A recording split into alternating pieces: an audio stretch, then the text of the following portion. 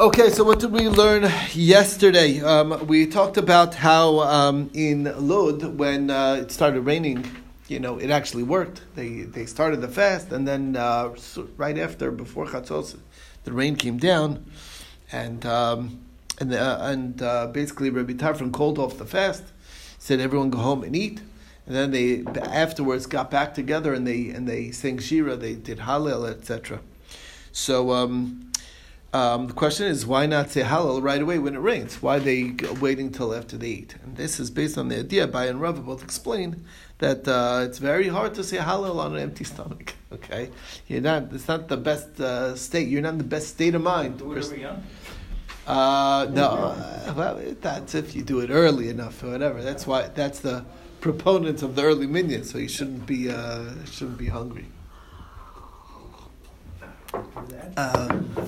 Anyway, so the question is, why when Rav Papa went to the synagogue of Rabbi Guber and he decreed a fast, and then it rained before Chatzos, and he said, let's say Hallel now, and then they go home and ate and drank. And the answer is because he knows always have to know who you're dealing with, okay? Who your customers are, and he knew his customers in Mechuzah, they go home to drink, they're drinking, okay? It's like, it rained, whatever, there's going to be l'chaims and everything, and the next thing you know, there's not going to be anybody left for the minyan to get back together for the Hallel, and even if you could gather a minyan, they may not be able to daven so well. So therefore he said, let's do the Hallel right now. It's okay. We're a little bit hungry, but it's not so bad. We just skip breakfast. This is we'll manage. After the fast? No, on the day of it rained on the day that they decreed a fast. Okay.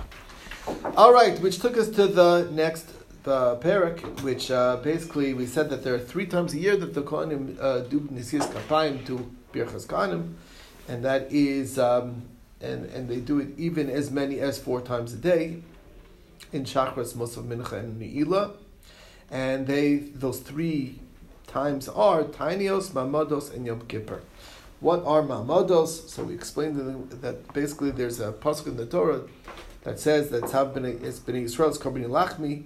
So the question is, if it's a Korban, our Korbanos basically, so there needs to be Bailim standing over the Korban, and we don't really have Bailim standing over the Korban. So therefore, the early prophets decided to break up the Kohanim into 24 mishmaros, and every mishmar there would be a maimid corresponding in Jerusalem of Kohanim, Levim, Yisraelim, and when the mishmar would it was their turn, so they would go to the Kohanim, Levim would be serving the Beis Hamikdash, and the Yisraelim would be gathering in their cities.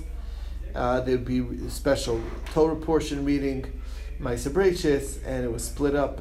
First day was they would lay in the first 2 parshios, second 2 parshios, third day, so again, reading 2 parshios a day, starting from day 1, 1 and 2, day 1, 1 and 2, day 2, 2 and 3, day 3, 3 and 4, etc., all the way till day 6, which they read 6 and Vayichulu. And if there's a larger section, then it would be split up between 2. If it was a smaller section, then it would be read by 1. Shachris, Musaf, and Mincha, they didn't read it from the. This is, I think, B'Shachris. When it's B'Yachid, anyway. Bottom line is, no. So the Gemara says that there was periods of time where they read it just Baal Peh. We'll explain it in the Gemara. The same as we read it read Kriya Shema, not necessarily from the Sefer Torah. On Erev Shabbos Mincha, they didn't do this because of Kavod Shabbos to get ready for Shabbos.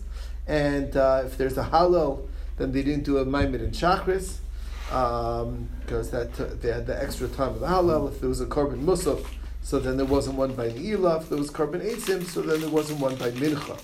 So in other words, each one would take off from it. That's the Shita of Rabbi Kiva. Ben Azai told him, I think he got it wrong. Rabbi Shua said it the other way around. The first, Rabbi Shua said that Korban Musaf, if there was a Korban Musaf that day, let's say it was a Rosh Chodesh, so then they didn't do the Ma'amid for Mincha. If there was a Korban Eitzim, so they didn't do it for Ne'ilah either. And Rabbi Kiva went and retracted to Ben Azai's, what Ben Azai told him. Now, what is this Korban Eitzim? We explained that there's the Zman Atzikonim and the It was 9 of those throughout the year. Basically, when the second Beis Hamikdash was built, there wasn't really enough wood to bring the korbanos, so they need people to volunteer wood to bring wood. So, as a merit of those people who stepped up to the plate, they got the rights to donate on those days, and those are like miniature holidays for those families, people who came from those families. And we went through. It's 9 throughout the year. The Erech Ben Yehuda was on Rosh Chodesh Nisan. 20th of Tammuz was David Ben Yehuda. 5th of Av was Parish Ben Yehuda. The 7th of Av was Yonadav Ben Rachav. 10th of Av was Sina Ben Binyamin. We mentioned them earlier because they actually, when Tisha B'Av was in it, I don't know if you remember, when Tisha B'Av was pushed off to the Sunday, they did not finish the fast because it was a special holiday for them, the family holiday. On the 15th, it's interesting. People don't recognize that there's a real Indian, there's a real thing to have family holidays. I know that my wife's family, the Shabbos Parshas, I think it's Bo, whatever Shabbos, one of these upcoming Parshios. He made a very special. He used to make a Sudas Odah because that was when he came to America from Europe. The grandfather, Zaidi Eichhorn, right? That he came that was his first Shabbos in America, and he was so appreciative. After all, this was right. This was he came as an orphan right before the war, whatever, and he was spared. You know what I'm saying? So like to him, it was like saving his life, really. So that's he made a big deal of it. And the families remember that. That's the. I don't remember. I just married into the family, but whatever. I think it was Parshas Bo. Anyway, it's a big deal. You know what I'm saying? There's something to having a family, recognizing your history, your family. So you're going to be going away again? I don't know. I'm curious if it's still celebrated. When the generation is gone, I don't know if they have the same appreciation for it. Anyway. Then on the 15th was the Ben Yehuda, and that one they sort of included 15th of Av. Anybody who didn't know their Shevet, they sort of everyone sort of celebrated with them. And then on the 20th of Av was Pachas Moab Ben Yehuda. 20th of Elul was Adam Ben Yehuda, and then Rosh Chodesh Teves, the parish got a second turn, and that's like a perfect example on Echad B'Teves. There was no Maimed at all. Why? Because that was the one day that had also a Hallel, because it was Hanukkah, number one. Number two, it had a Korban Musaf because it was Chodesh, and there was a Korban Eitzim because that was when they brought the Korban Eitzim. So therefore, because of that, there was basically no Maimed. Now, there are 5 calamities that happened on Shivas B'Tammuz, 5 that happened on Tisha B'Av. On Shivas B'Tammuz, that was when the Luchos were broken. That was when the Talmud stopped being able to be brought because there was a whole story. But then the city was breached. That was when Apis Thomas burnt the Torah and lastly put an idol in the Heichal of the Beis Hamikdash, which is of course egregious. Okay, and on Tisha B'Av there were also 5 calamities. They are. We were decreed not to enter Eretz Yisrael, the Chet HaMeraglim, the sin of the spies. Beis Hamikdash Rishon was destroyed. Beis Hamikdash Sheni was destroyed, same day. Beitar was conquered. The city of Jerusalem was plowed under. So it was razed to the ground and plowed under. And that, again, that's the 5. Because of the calamities that happened on Tisha B'Av, so from the beginning of Av, we already start limiting our joy. On the holiday, the week of Tisha B'Av, one already doesn't get haircuts, doesn't launder their clothes, but on the Thursday, one would be allowed out of kavod to Shabbos.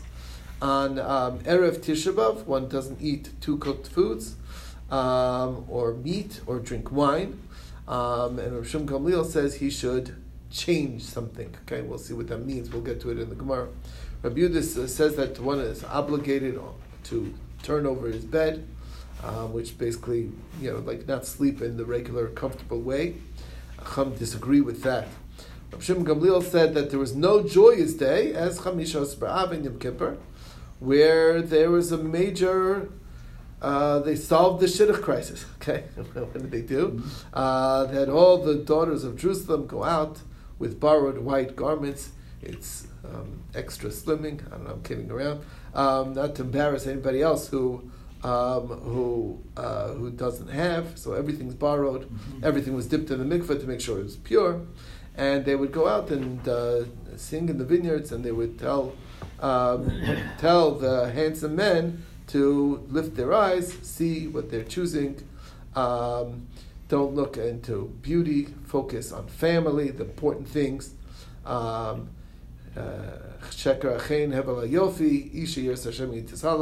Look for a good woman. Anyway, rich. Rich. It doesn't say rich. Okay, they left that one out. It doesn't. I don't know. It must be a girsa or something.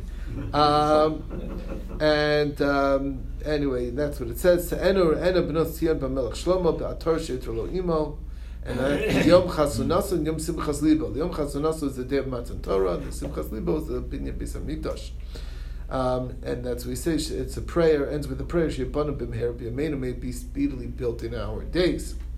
Now, first things first. In the Gemara, we said that there are 3 times that they did Nesilas Kapayim 4 times a day. Now, on Tainyas and Mamados, there was not a musaf, so how you can have 4 times a day? So the Gemara explains you're right. What we're saying is it's 3 times that every tefillah of the day would have Birchas Kohanim. Some of those would have even 4 because there are 4 tefillahs that day. Okay? Basically, and that would be, of course, Yom Kippur, which has a musaf and a ne'ilah, and there would be all of those. Now, Rav Nachman said, the name of Rabbi Ravua, that it happens to be that this Mishnah is not, everyone agrees, it's only Rameir's opinion. The Chum disagree, and they say that only on Shachris and musaf would it be Birchas Kohanim, and not on the other 2. And the Chachamim is Rabbi Yehuda, who we brought him in the Brisa, that those 2 do not have Birchas Kohanim, only Shachris and Musaf, according to Rabbi Yehuda. Then we saw also Rabbi Yossi's opinion, a third opinion, who says that Mincha not, but Ne'ilah yes. What is the 3-way machlokas? So we explained that Rabbi Meir's logic is simple. The only reason why we do not have Birchas Kohanim on every day that's Mincha is because they just had their day meal. They may have drunk, and you're not allowed to do Birchas Kohanim if you're drunk. And therefore, when nobody's drinking, because it's a fast day, there's nothing to worry about. So that's the reason, according to Rabbi Meir. According to Rabbi Yehuda, you're right, except since normally in the afternoon you would be drunk, even though today you're not, so we make a gzeira, and therefore no afternoons would there be a Birchas Kohanim. Rabbi Yossi says that's only true for Mincha, because Mincha is something that you have every day, but Ne'ilah is only a prayer that you do when they're fasting. Since it's unique, a prayer that's unique to fasting, there's nothing to, there's no concern on Ne'ilah, but there is a concern on Mincha. Now, Gemara came to what is the Psak Halacha. So we saw reviewed in the name of Rav says the halacha is Rameir, that we do it all tefillas. Rabbi Yochanan says the custom is like Rameir, but not necessarily that's halacha. And the other one says minhag. One says the naguam, the people followed Rameir. The other one is that it's official minhag. And the difference is how do we teach the law? If it's the halacha, so then that's something that we will actually publicize. You get up, after davening or before davening, when you sing the Dvar Halacha, you would share the halacha that we say Birchas Kohanim all the time, okay, at the night. If that's the halacha.